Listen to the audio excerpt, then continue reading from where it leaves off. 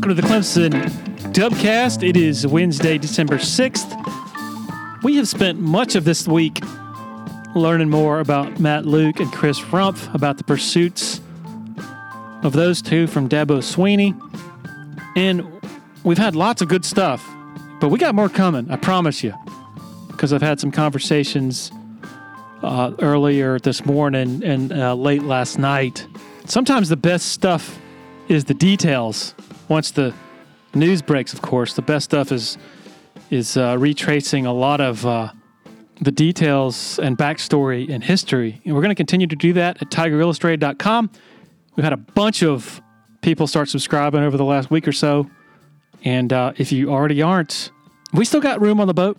So come aboard. My good friends Blake Smith and Brooke Archenhold have been part of the podcast since the beginning, way back in August of 2018. They have an accomplished team of personal injury attorneys at Parham, Smith, and Archenhold based in Greenville. They are Clemson people, and their skillful attorneys have decades of experience in complicated litigation matters, taking a special interest in medical malpractice, nursing home abuse, and neglect, car accident cases that have left the individuals involved in serious trouble. For a free consultation at Parham, Smith, and Archenhold, call 864-990-4581 or online at parhamlaw.com. That's PARHAM law.com. Upstate Foodies want to take a moment to talk to you about our favorite taco spot, Willie Taco. 5 locations across the upstate. This award-winning team has been serving up fresh taco fusion for a solid decade now. The chefs at Willie Taco utilize the freshest, most creative, and sometimes unexpected ingredients in their kitchens. Come see why Southern Living, Garden and Gun, and Food and Wine Magazine are raving about Willie Taco and their signature offerings, such as their Southern Tide, crispy avocado, Nashville hot chicken tacos, literally flavors you will not find anywhere else, folks. And don't forget about the cocktails, super fresh margaritas, ice cold cerveza, and over 80 tequilas served up daily from behind the bar. So don't wait, folks. Your Willie Taco Familia is ready to serve you up their twist on funky, fresh fusion. It's the Willie way. Solero Communications, formerly known as Tandem Payment, is a full-service integrated electronic payments provider powered by leading-edge technology. Solero provides a wide array of merchant solutions, simplified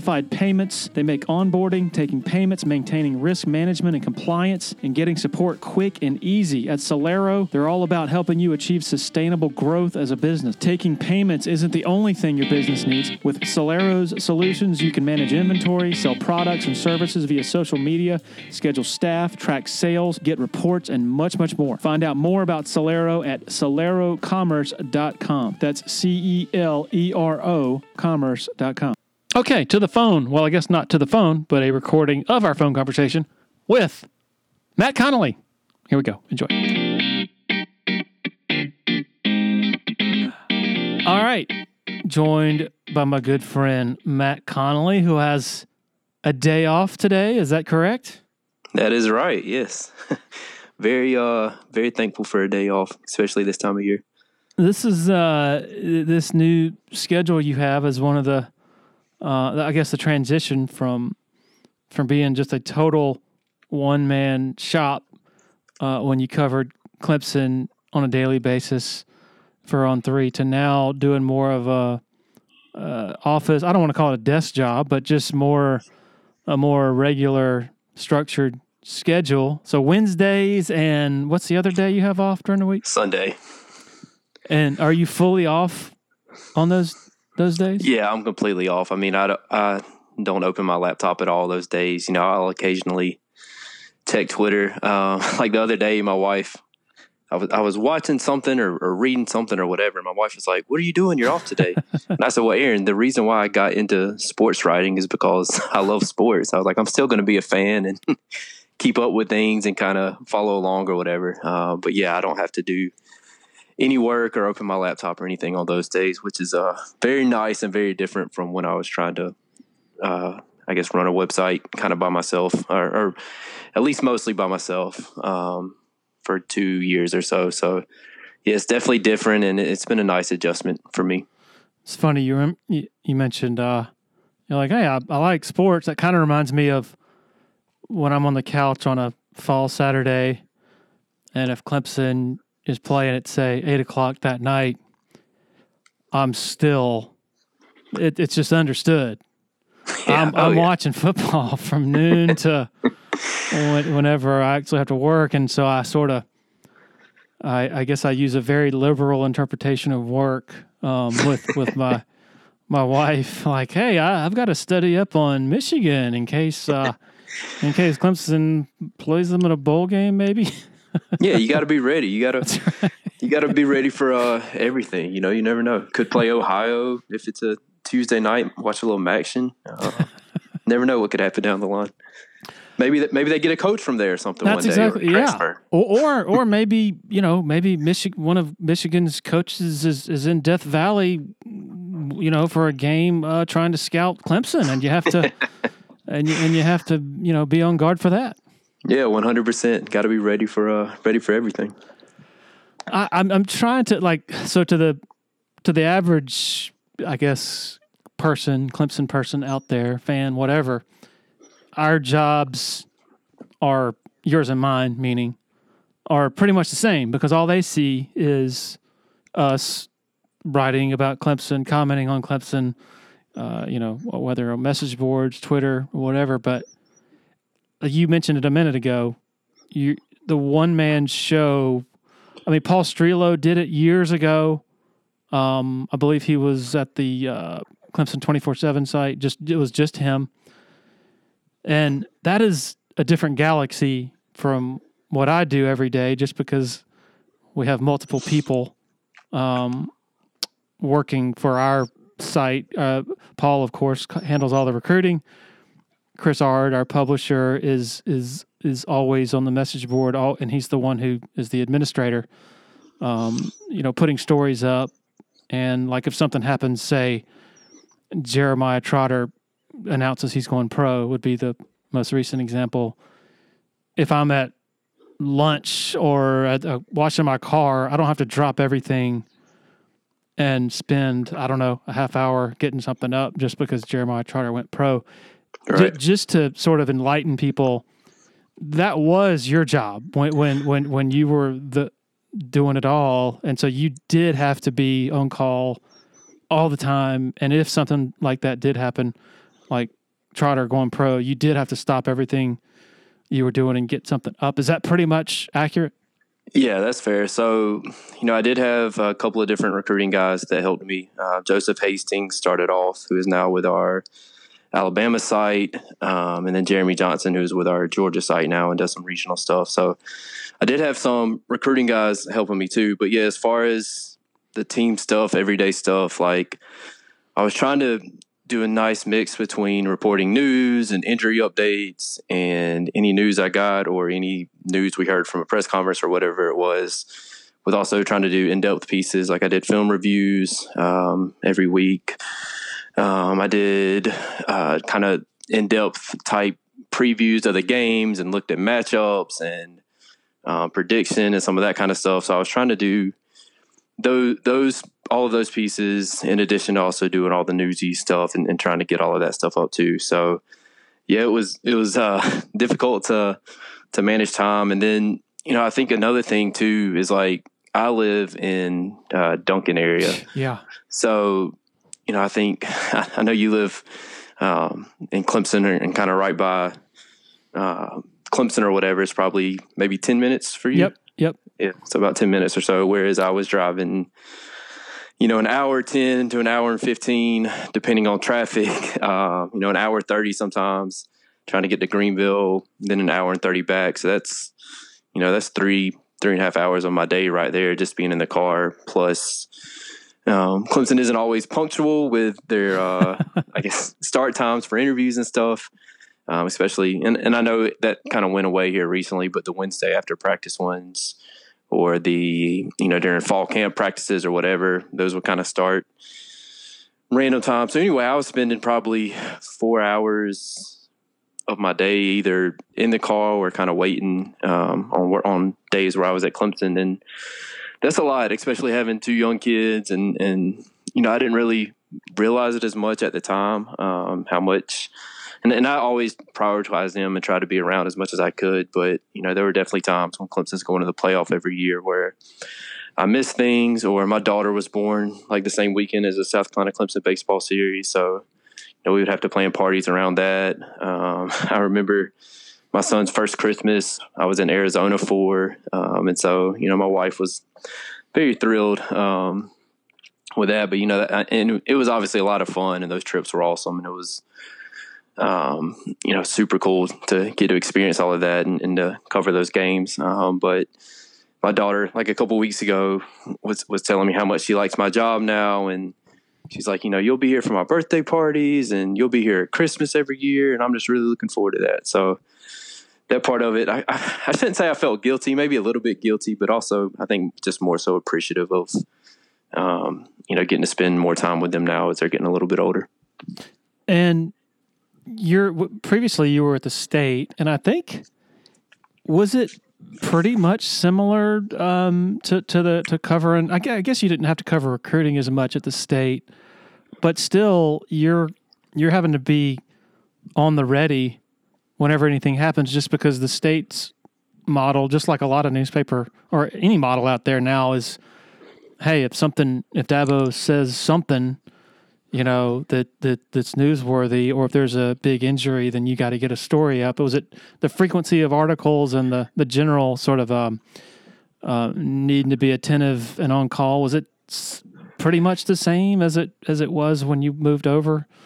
It was similar, although, with On3, there are certain number of articles that, you needed to get done a month or a week or whatever, and needed to try to have something fresh on the site regularly, whether it's, the middle of football season or if it's the middle of the summer. So it was a little different there. The State would say, hey, work on this project for a while and, don't worry about some of the day-to-day stuff. We can get someone else to grab that kind of stuff. So it was a little different, but similar for sure in that, if there was big news, and part of it too was me. I mean, when I was at the State, I was always trying to be competitive and get things up quickly and kind of had that mindset to, hurry up and try to get something up and get a story up and try to do the best I could to get as many page views as possible and try to help out our company and everything. So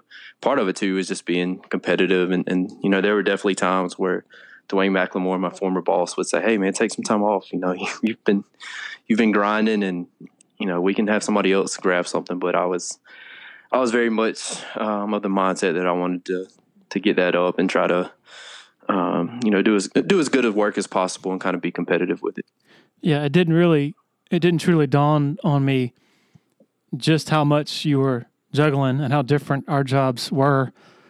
I think you were still with the State. Maybe you had already moved on, but you texted me and were like, hey, you want to go to Kite Hill and get a beer?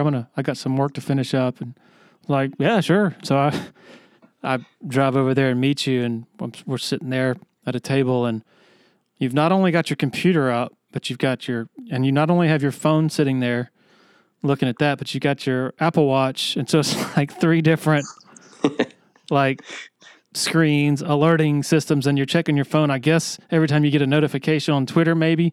And I'm just like, wow, man, I don't know if I could live like that, but yeah, thankfully. Wow. So over the summer, my Apple Watch took a swim in Lake Greenwood, and so thankfully, I did not replace that. I just decided maybe that was a sign that I had too many notifications and too much going on or whatever. So I left that in Lake Greenwood and didn't replace it. But yeah, I mean, it was definitely like just trying to be ready for everything, especially, during football season. And back then, I think I was with the State, and it was like, I think right around playoff time, and there's coaching searches going on, and there's just, as well as anyone, it just never stops, and there's always something going on. And even more so now with the portal and trying to, I guess, follow all of that action. Is there is there any, what parts of covering Clemson, every day? I guess obviously that means being there and going to all their games and stuff. What part of, maybe I just gave the answer, what part do you miss? Yeah, there are definitely times where you're like, oh man, this would, I guess really not as much this year though, to be quite honest. Just because like, I wasn't missing like, oh man, I got to go watch Clemson play Wake Forest to a 17-12 ugly game or whatever, So if Clemson had a year like they did, where they were making the playoff every year and kind of going to those huge bowl games and stuff, I think I would miss it more. The cool thing about what On 3 let me do this year was, and they're going to keep letting me do, I believe, is I got to kind of pick the games I wanted to go to. So I went to the Florida State game. I went to the Notre Dame game.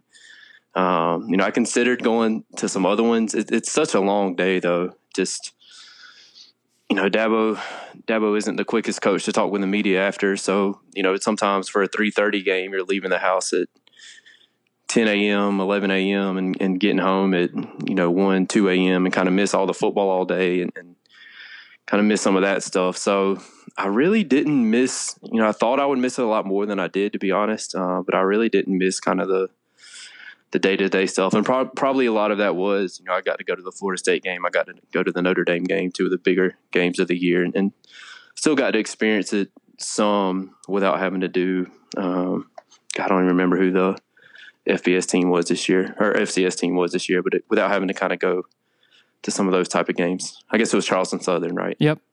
Yeah. The only way I remember that is for the throwaway pick six. That's exactly what I was thinking about. And the slow start where I think Dabo called timeout at the end of the first quarter and was kind of like, we don't really want to be losing to Charleston Southern at the end of the first, so we're gonna punch this one in the end zone real quick. All right, so your normal responsibilities on Saturday, if you're home, when you actually go to a game like you did Notre Dame and Florida State, are your responsibilities different that day? They're honestly pretty similar, at least with what I was doing at the state and running the Clemson side. Is like it's watching for news during the game, watching for I guess the biggest difference is I'm not on a message board now, so I'm not updating a message board and posting kind of thoughts and stuff, or maybe things you see on the sideline. What I'm saying is like your normal responsibilities this fall when you were home on Saturdays, you're still working, right? When you're home, are you focusing on Clemson mainly, but and monitoring other? Okay, like, I'm just trying to figure out what the typical. Yes, I would be assigned a game, and usually if Clemson was playing, I had the Clemson game just because I knew that program. Or I know that program well, know the players, and kind of know what to watch out for, injuries, that kind of stuff, monitor that. I know, if somebody goes down, who will come in or whatever. So, I would have a different game each week to kind of monitor from home. And usually if Clemson was playing at the same time, I would have the Clemson game. So most weeks it was Clemson. I had the Ohio State-Michigan game, which you're not covering it in person, but that's definitely one that you want to be able to had that assignment of, hey, you watch this and kind of follow along and get the interesting stuff. So, but yeah, they're different games. And so I would have different games each week. Excuse me. So if you're watching Ohio State, Michigan, are the interesting things just injuries? If a coach mouths off, if a player mouths off to his coach, or just simply big plays? Like, I'm just curious what you're looking for.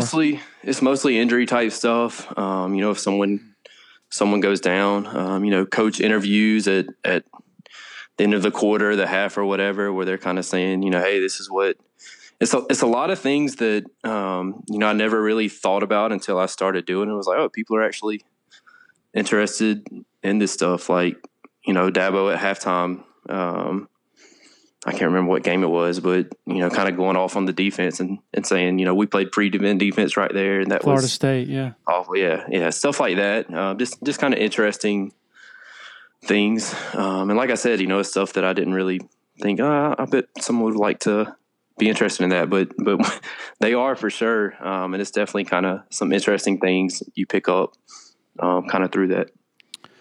So when on a random Monday night, when all hell breaks loose, when a guy named a guy from your town, by the way, named Tyler calls in and produces this total spectacle, is it on you to turn something around to try to get on? I mean, I'm assuming you weren't listening. I think we might have texted during that, but is it Is that on you to jump on top of what quickly became a big story?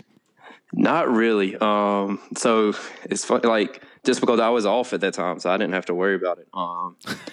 But yeah, I had like, I think you had texted me, or maybe I had texted you even, but a couple of people had texted me and were like, "Oh my God, you got to turn this on. You got to listen to this." And that was another one of those times where my wife is like, "Why are you listening to this? Like, why are you listening to Dabo Swinney? You don't, it's a Monday night. Just watch football with me." But anyway, so yeah, I said, "Oh, okay, I got to listen to this." So I pulled it up about halfway through Dabo's answer. Because like I said, someone had texted me, was like, "Oh, somebody is going off on Dabo right now. Like, this is about to be good."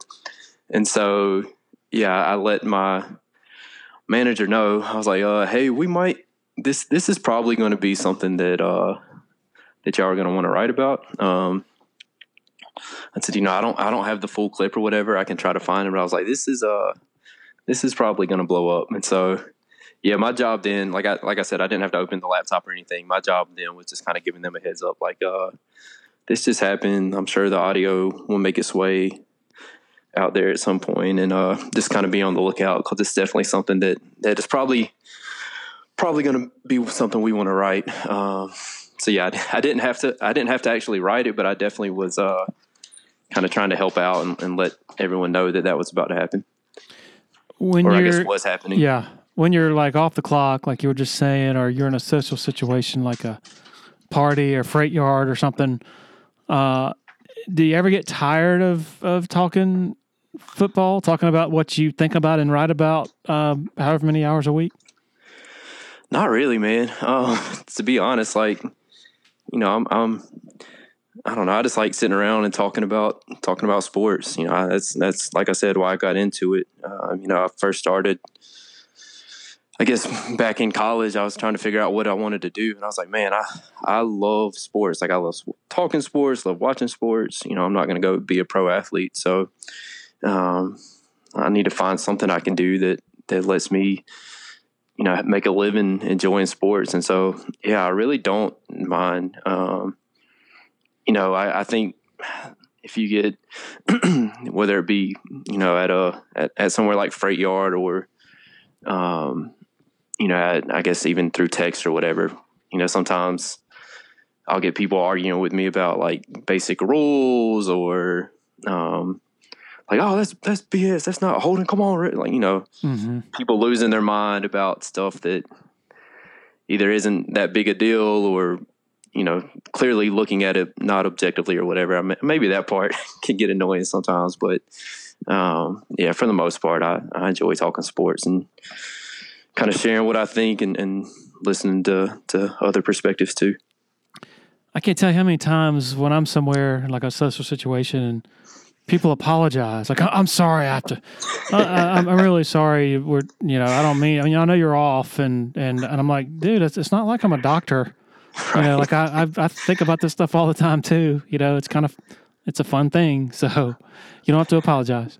Yeah, we're not reliving like last night's surgery with a patient or anything. Like, I'll say though, I'm asking you if you. I'm sure you get this. Like, if you're at a game and let's say Antonio Williams goes down with what looks to be a sprained ankle, and you immediately have or I guess over the next 20 minutes, you have 20 people text you, "Hey man, yeah. what's the word on Antonio Williams?" It's like, yeah, when I know you, I promise I will post an update. I have to turn my phone off during games. I started doing that years ago because if I respond or even looked at every text that came my way, I would do a very poor job of following the actual game.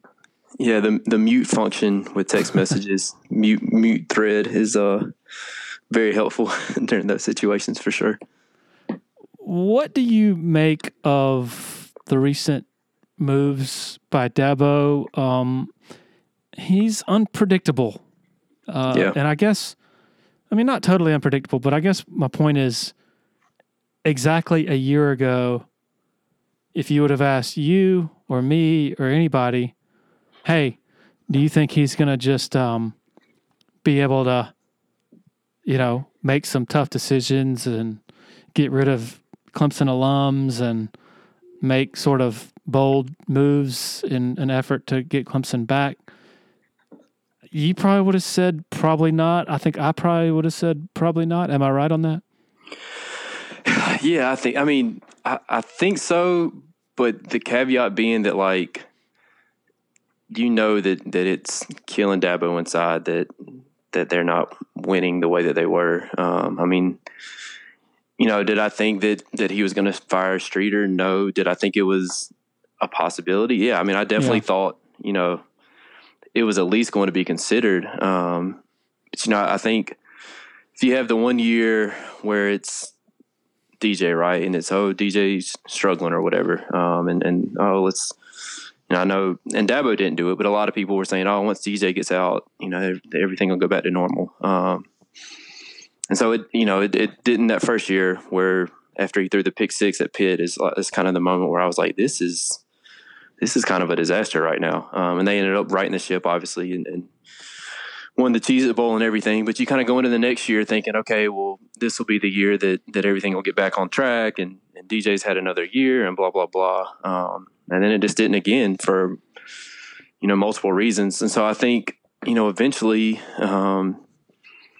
Dabo knew that, like, he had to make some changes, that what he was doing wasn't working. And he gave guys an opportunity,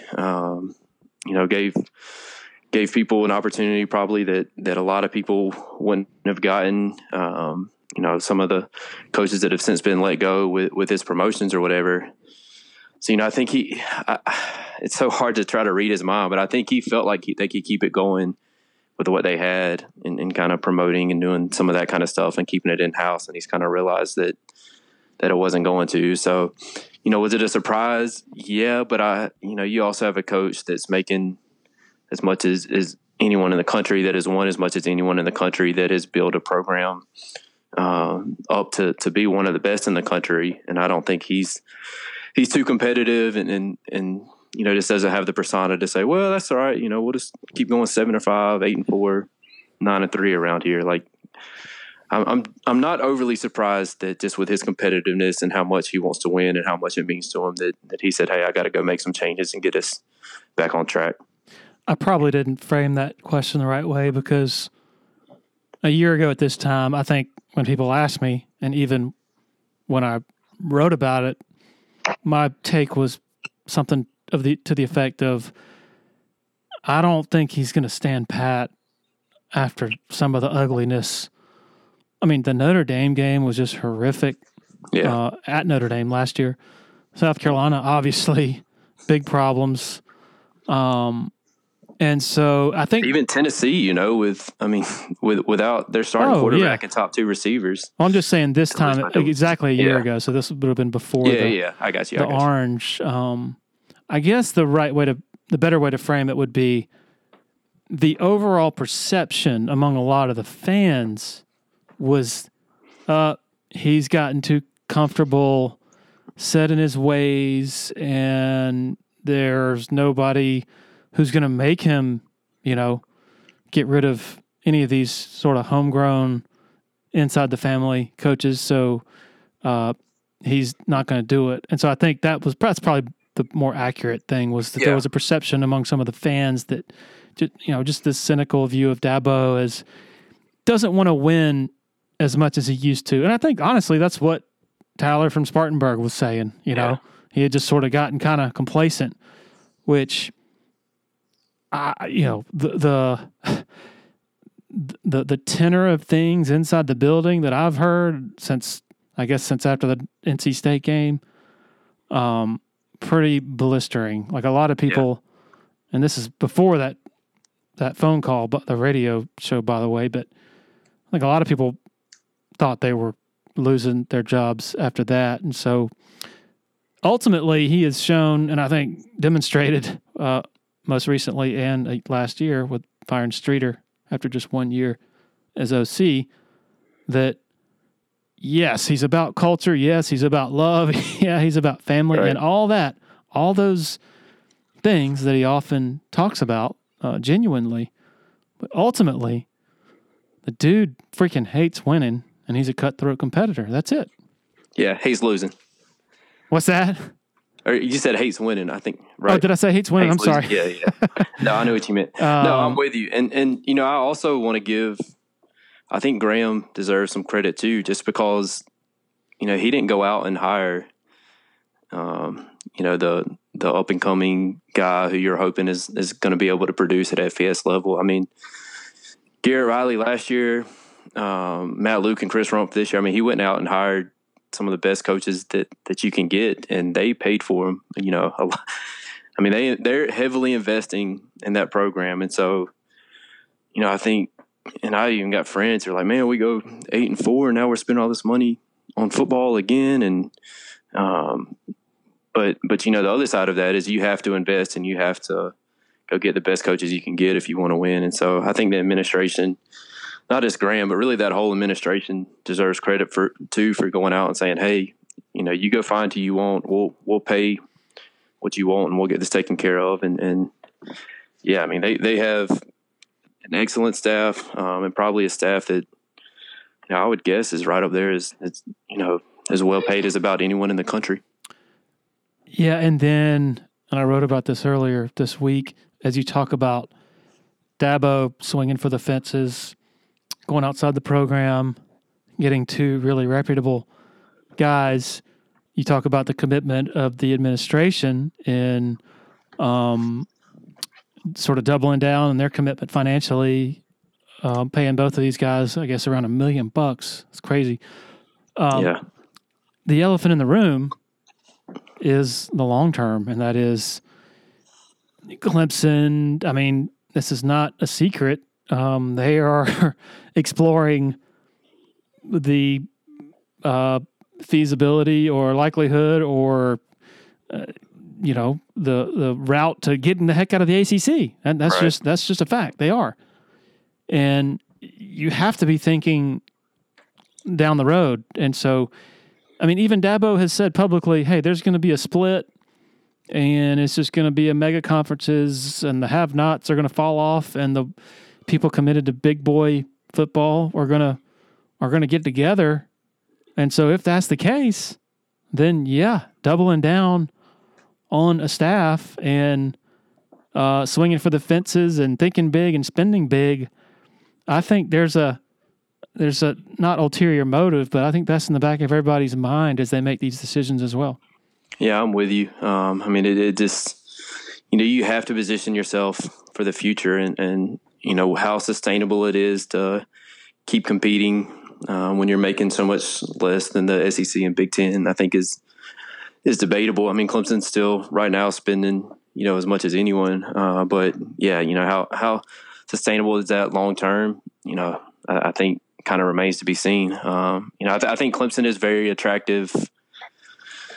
Even right now when you're winning 10 games the past 2 years and going 8-4 this year, it's still huge fan base, great environment, sold out crowds, great fan support. They travel. They do everything that you would want from a football team, and have to be, someone that or a school that conferences would like to add. But certainly it doesn't help if you can get back to making the playoff and compete for national titles. I think that the worry is the further away you get from that, potentially maybe the harder it is to get back, just because then you start having recruits coming up who have seen Clemson, go 9-3 and 9-3 and 8-4 or whatever, as opposed to compete with Alabama and Georgia. So certainly you want to try to get back to the lead as soon as possible and kind of try to right the ship, as soon as possible for several reasons. It's so kind of wild as we try to evaluate what we've seen, I guess, most recently this season, because in some ways you're like, oh my God, the quarterback play looks nothing like what we're used to, when Clemson's been elite. Oh my God, same thing at receiver. Same thing at running back, really, But then you look at them in other ways, and it's like, well, they're really maybe not as far away as I thought, because you see all those freshmen, T.J. Parker, Peter Woods, Khalil Barnes, Tyler Brown, And then I think you said you listened to the Ellis Johnson interview a couple weeks ago. Mm-hmm. One of the things that stood out to me about some of the things he said, and this guy is he looks at things clinically, even though his son is a walk-on for Clemson. He shoots straight, but when he said, Larry, Clemson has been better than every team. Clemson is better than every team they played this year. Yeah. And so if Clemson, when they're down, is still arguably better than even Florida State. I mean, honestly, like they played them toe to toe. And if you were in outer space for the last couple of years and you didn't have any familiarity of the two teams and you sat down and watched that game, I don't think you walk away going, oh, Clemson was lucky to even have a chance in that one. I think you walk away going, wow, how did Clemson give that game away? Yeah, and in a lot of ways, I agree with you. And definitely defensively. I mean, I think that defense this year was as good as anyone in the country. I mean, there were times where they just completely swallowed teams up, and you kind of saw kind of the way it used to be. There were games when Venables was there where the other team, you could just tell, like, first series, oh, this team is done. Like, they're going to have trouble getting a first down today. And so you saw some of that this year with the defense, particularly the second half of the year. I still just want to see it from the offense, though. Like, it's just been so inconsistent now, really, for 3 years, to whether it be offensive line play, receiver play, quarterback play, like I'm kind of in see it mode before I'm ready to say, hey, this is a team that can go win a national title. I think even going into this year, like I remember I did an interview preseason with a radio station out in Texas, and they had Clemson like number 6, I think, going into the season or something like that, and asked if I thought that was fair and if I thought that they could compete for a playoff. And I said, man, I'm really not sure. Like, I need to see more from Cade. I need to see more from the receivers. And so I'm kind of still in that mode, to be honest, of like, I need to see more from the offense. And I certainly see the other side of them. I mean, I've got friends that have said, watch and see when Cade's a senior, we're going to win a national title. And I certainly can see that if he continues to develop and if Matt Luke comes in and does things that Clemson's hoping he will on the offensive line. But I'm still kind of in wait and see mode a little bit just on that side of the ball. Now, defensively, I think they can compete with everybody and be in every game and have a chance to win every game. But I just need to see it before I'm ready to say this is a team that can win a national title here in the next year or two. Do you think it's fair to say they should, given some of Cade's inconsistencies and flakiness, probably not the word, but just undependable nature when they're in critical situations and you tell him don't do this thing and then he does that thing decision wise, do you think it's fair to say they should try their best to go find a QB, a potential QB1, a QB1 worthy guy in the portal, not to say, oh, okay, it's not any good, but saying, hey, we don't owe Cade a starting job. We owe Clemson the best quarterback play we can get, and so you have a competition. Is that what you would be leaning toward as you sort of look at this from afar? That's such a loaded question. You could have a Kyle McCord situation where Cade hears, oh, we're bringing in somebody else, and we don't know that you're the guy or whatever, and he very well could say, hey, well, I've proven myself. I won 4 games to end the year. We went 4-0. I was hitting my stride coming down the stretch, and now you're getting rid of me. I'll go somewhere else where I'm appreciated and could be the guy. Is that going to happen? I don't know, but it certainly can happen. I mean, we've seen it all over college football. So it's that's a tough question to answer, just because I think in an ideal world, like, you would love to have some competition, and instead of bringing in Paul Tyson or Hunter Johnson, bring in a legit quarterback. Maybe even the way Alabama did this year, where you go and get someone like Tyler Buckner. If future lacrosse star Tyler Buckner now, but a guy that's kind of a borderline starter, and you say, hey, he's coming in to be the clipboard guy and get ready to start coaching. He's coming in to compete for the job. And so, you have to go earn it on the field. Maybe you have a situation like that. I think it would be hard for Clemson to go out and get someone like a Dylan Gabriel or one of those top quarterback options in the portal. But I certainly could understand the mindset of, hey, we need to get Cade some competition in here and see if we can make him have to earn it a little more, and maybe that pushes him a little bit and he starts playing a little bit better. I am not intimately familiar with the most recent developments at Ohio State, but are they getting a portal guy? They probably are.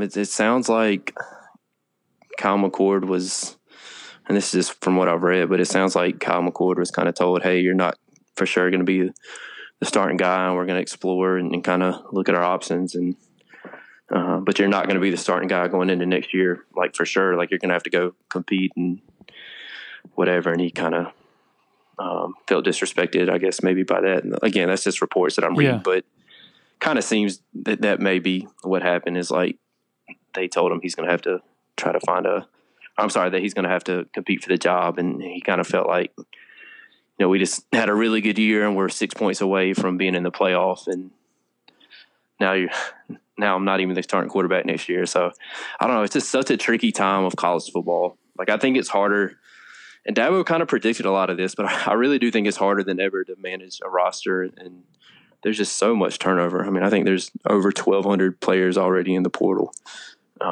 which is just crazy, basically a day in. And just to emphasize, I mean, I think when we're talking about McCord and Klubnik, like I think Klubnik's got significantly more sort of upside than McCord, just because of his running ability, and I don't know, he just seems like to have more. Klubnik seems more dynamic than me. Yeah. Like if you had best case scenario for both quarterbacks over the rest of their career. So anyway. Yeah, I think McCord was maybe a little more consistent this year, but he was also throwing to Marvin Harrison Jr. Right. And Mekhi Egbuka and some of those guys, which certainly helps. To your thoughts. What's kind of – Go ahead. I was just going to say, what's kind of your thoughts on – I'm of the belief – it's always when I'm not a roster management expert. Yeah. So I'm kind of the peanut gallery and not shooting from the hip, but it's easy for me to say it. But my first impulse is going the route of you owe your program or program, whichever you prefer. you owe your organization the best quarterback you can get, and but I certainly am not coming anywhere close to acting like I have a better perspective on it than the head coach, who was juggling a lot. Yeah, and some of his comments after the game about, I kept saying, no, we don't need to throw it, and it just kind of streamed like we don't have a lot of trust right now in our quarterback and in our passing game, and some of that's understandable when, like you said earlier, I mean, there were so many times this year where he was told to do one thing and did the opposite. And so, yeah, it's a tough situation for sure. Like I see both sides of it. But yeah, it's certainly a decision they're going to have to make. Sometimes with Dabo, you have to sort of read body language and go on context clues. Like, while in one respect, he's like, oh, Cade's going to be great. He's going to be a great quarterback before it's all said and done. On another, I mean, just the body language of Dabo and some of his mannerisms, like he was exasperated at times over Cade this year. And then you look at the decisions and also the things he said, like you just said, like I said no more over the headsets than I ever have. I mean, so much of the play calling and the general offensive management this year was predicated on, all right, let's not screw this up. Yeah. And so that's sort of the calculation you have to make moving forward is, can we, if you're in the shoes of the coaches, can we really depend on Cade going going on the trajectory we think he's capable of? How much of a gamble is that?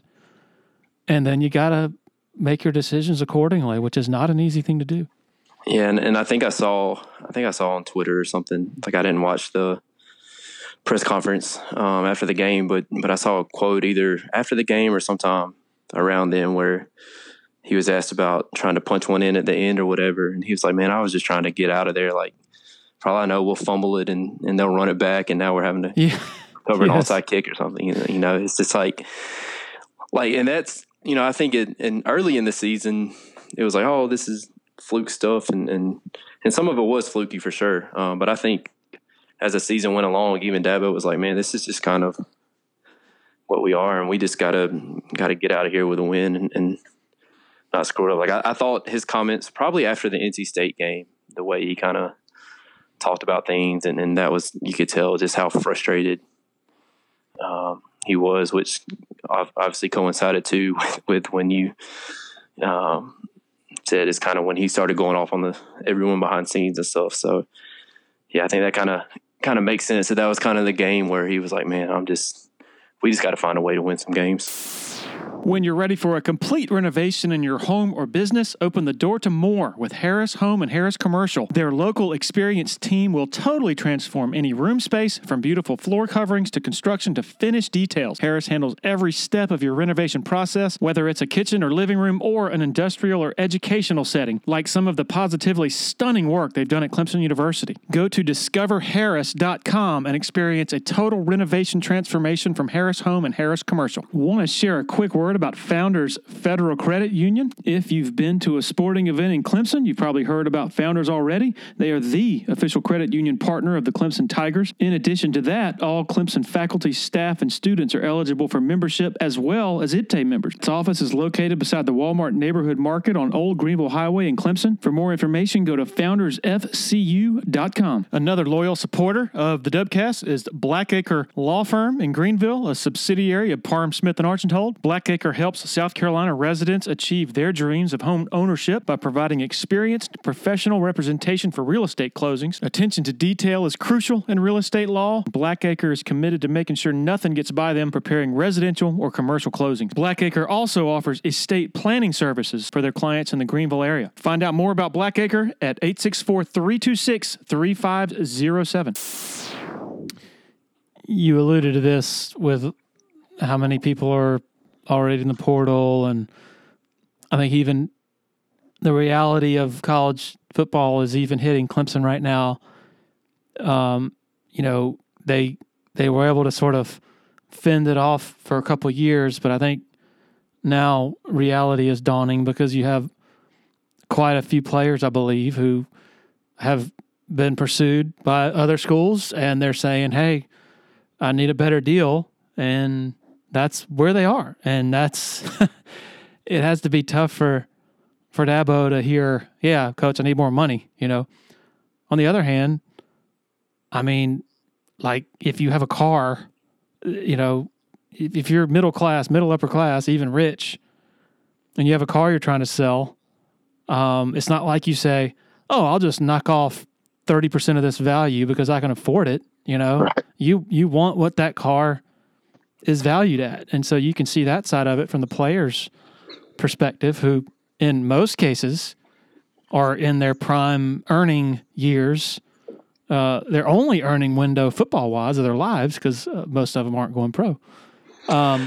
It is such a tumultuous time, and I know it's crazy. It's, you know, there's one side of it that's like, oh yeah, they should get everything that they want, and if you have coaches are allowed to leave their jobs and make $11 million, then players should get everything too. And then on the other side, you have this is just a total mess, and I'm not even going to watch anymore. And you know, it's just not like it used to be. And I can see both sides. I don't know if I'm in the middle. I just know I'm confused, and I don't know where in the hell things are headed.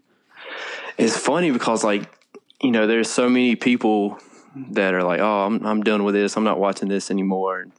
College football's ruined or whatever.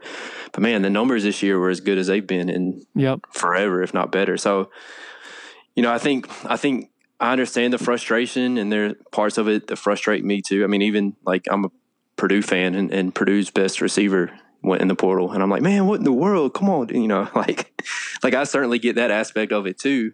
But at the same time, it's the system that we have, and it's not the players that said, hey, I'm demanding XYZ money. Now certainly there were conversations had, and I don't even think, like, I didn't hear anyone when we were interviewing players talking about NIL when all this was first started happening.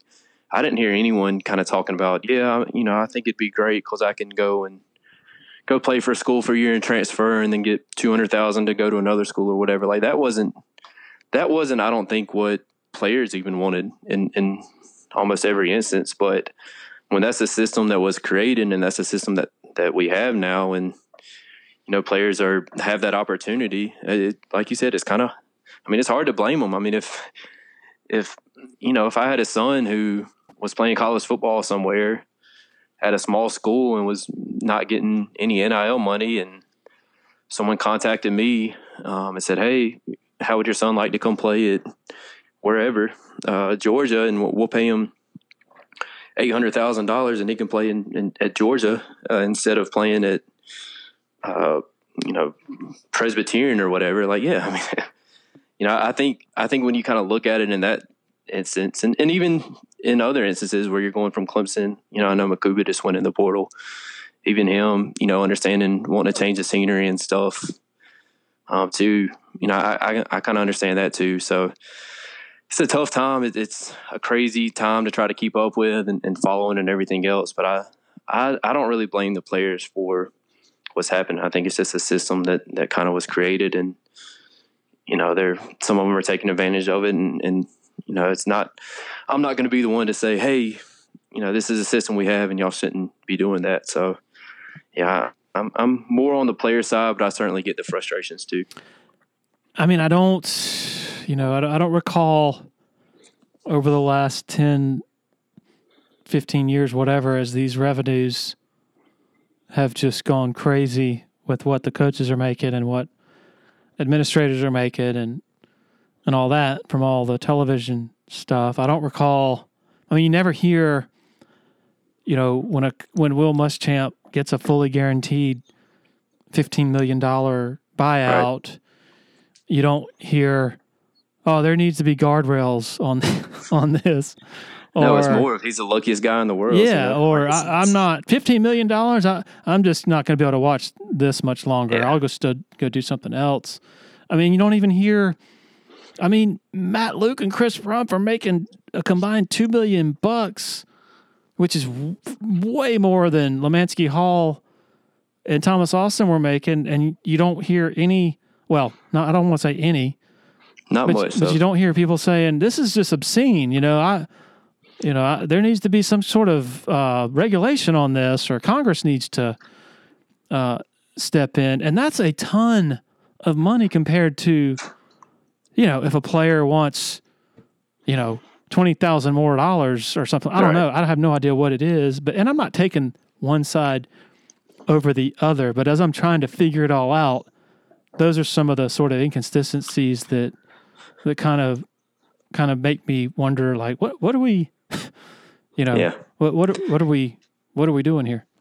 Yeah, I think ultimately my stance is like, you can be frustrated with some of it and not like everything that's going on, but at the end of the day, I'm still going to turn on the TV or go to a game or whatever it is, and whatever my roster looks like, or whoever's on the team, whoever's coaching, whatever, I'm still going to go support that team and watch it and watch other games too, and just kind of accept the fact that that's kind of what it is, and it's way different. You look at other aspects. I mean, we're losing rivalries.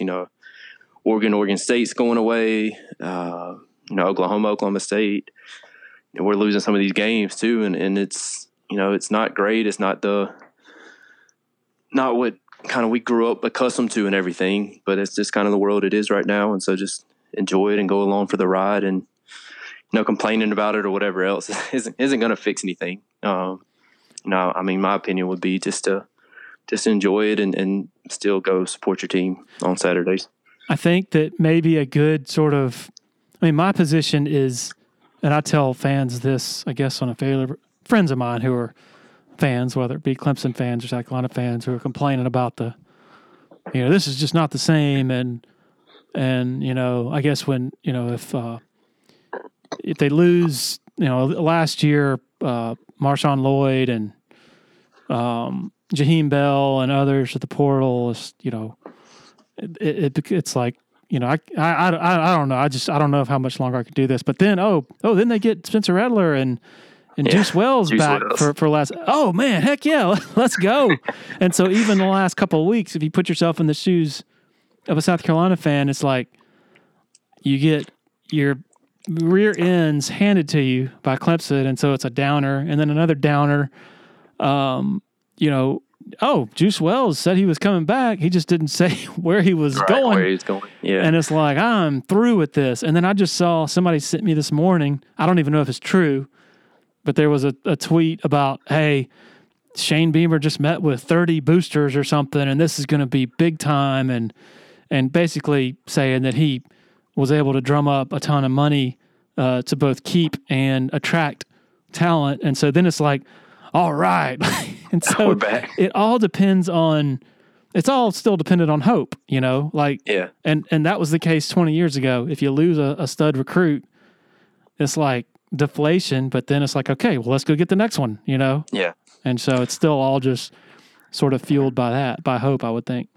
Yeah, and it's a lot of up and downs. I mean, that's why I think you just kind of have to go for the ride and look at the end and say, all right, this is what we have when the season starts, and this is what this is what's good about our roster, and this is what gives us a chance. With Clemson this year was obviously going into the season, that defense was going to be great, and now you've got Garrett Riley, and the offense is going to be clicking under him, and so yeah, kind of the same thing. And I'm interested to see what Clemson does portal wise. Like not to change the subject, but I'm just interested to see kind of how they do portal wise, and if they're able to attract some of these guys. I think the hard thing is you have to take care of your current guys, and then also just the way the portal is now. Like those guys want money too, and so that part of it's going to be interesting to kind of follow and see, and like Dabo has said, I mean, we're open to the portal. We try to recruit guys, we just didn't get them.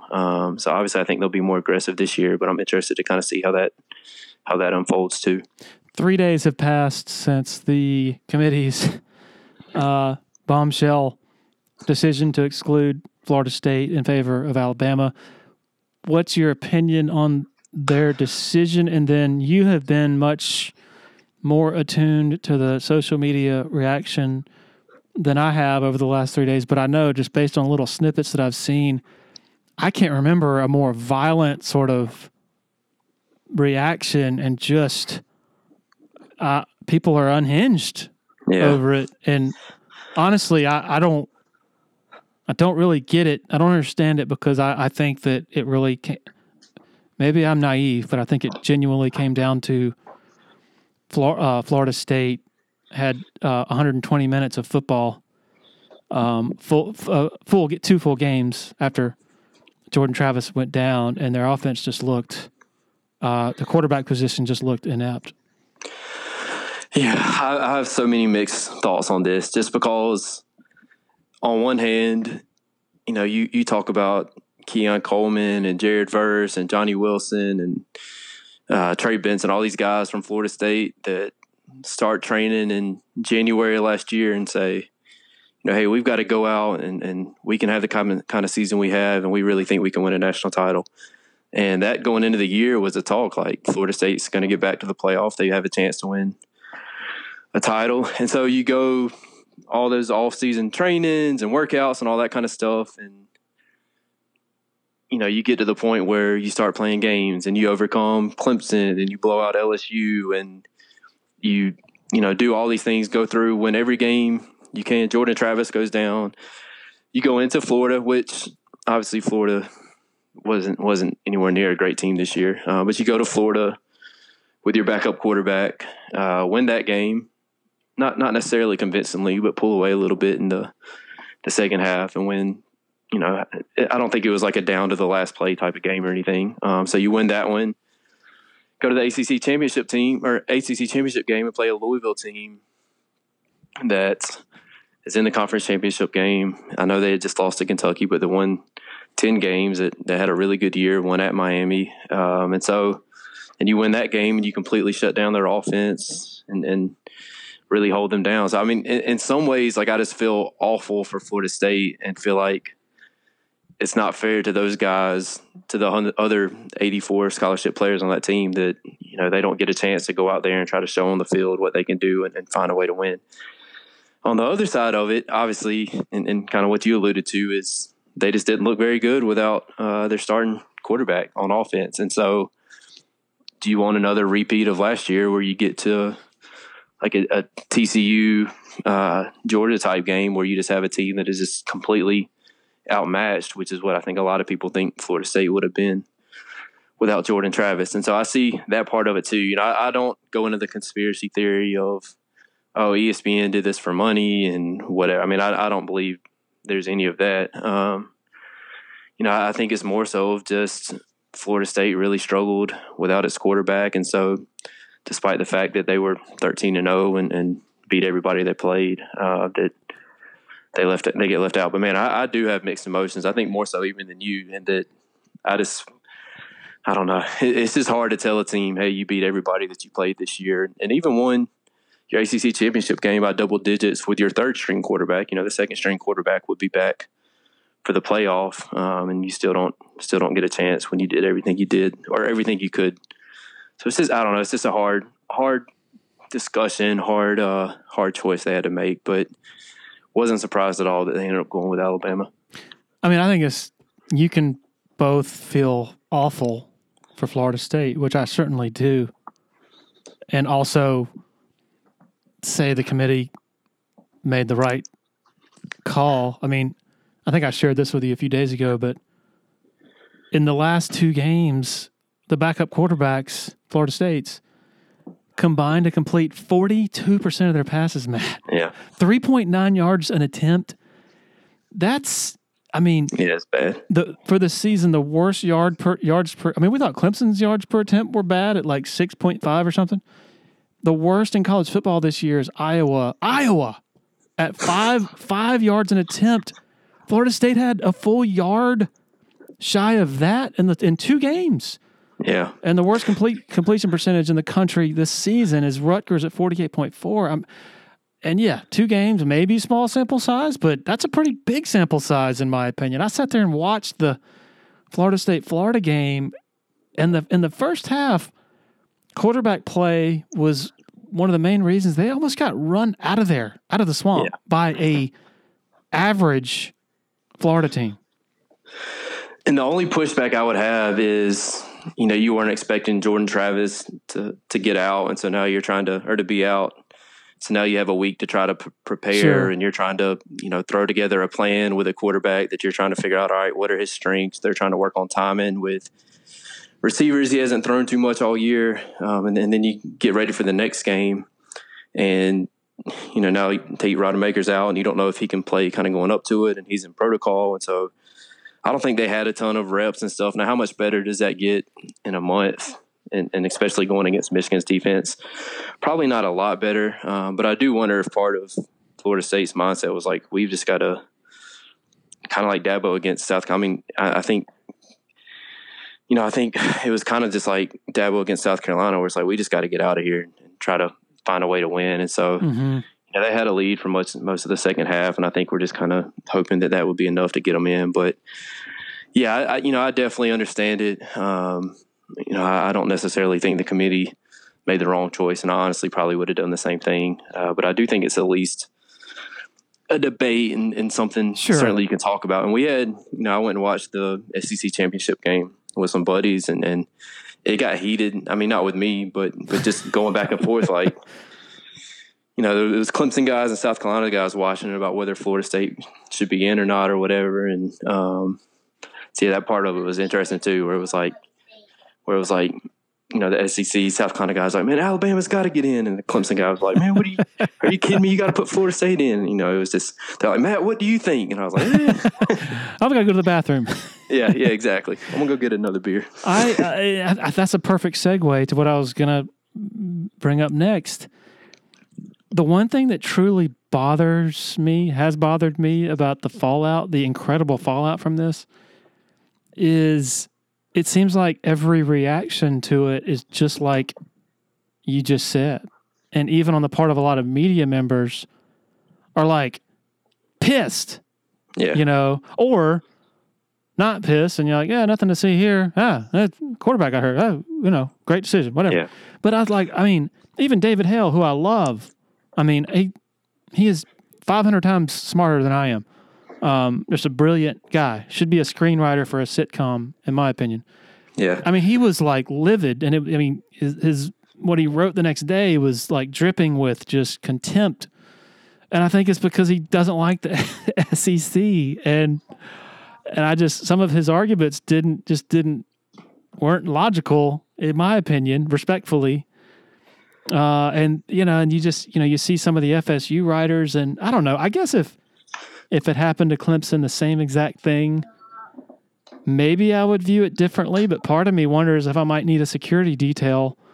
If my conclusion was, like Cole Stout or whoever, just ain't any good or what, they made the right decision. People would want to kill me if I said that, but I think it's just a situation that there are legitimate arguments that you can make for both sides. Yeah. And so if you are invested one way or the other, like you're just going to dig in to that side.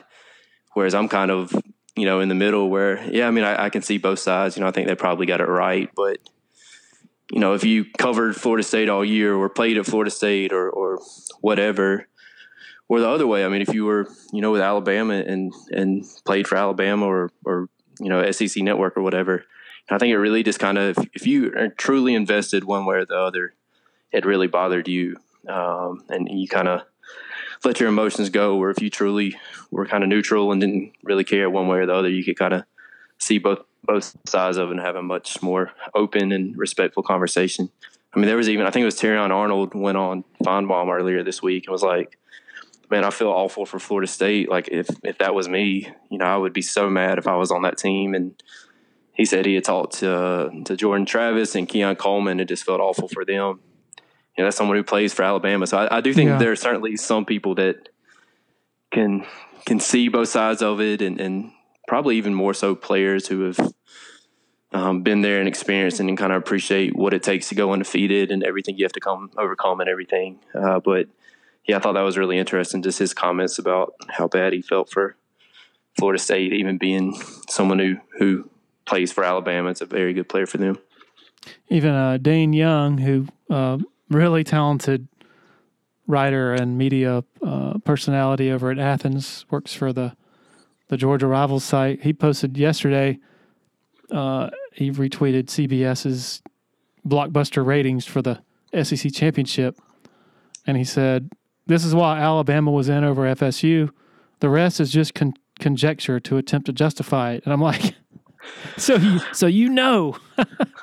Like, I'm like, okay, here's your conjecture. Anything contrary to your conjecture is just conjecture. But it's like, I'm not saying I don't like the way he reacted. I perfectly like Dane Young. I'm just saying the unnerving part for me was seeing a lot of media members who are, I guess, supposed to be even-handed, fair-minded, and unemotional, becoming really emotional and attaching themselves to whatever position, extreme or position in response to this controversy. Yeah, and I think Kirk Herbstreit put it really well right after, where he was like, it sucks, absolutely hate it for Florida State, but the committee made the right choice. And when you look at the criteria and it says, if you lose key players that could affect the way you play, that gets factored in, that it's hard to put Florida State in based on what we saw. It wasn't like a few years ago where Ohio State's third string quarterback won the Big Ten by 60 points or whatever. Like, it was an ugly offensive performance. So, I certainly understand both sides of it, but I think they probably ultimately got it right. I'll say this, Matt, full disclosure, I said for years, 4 teams is right.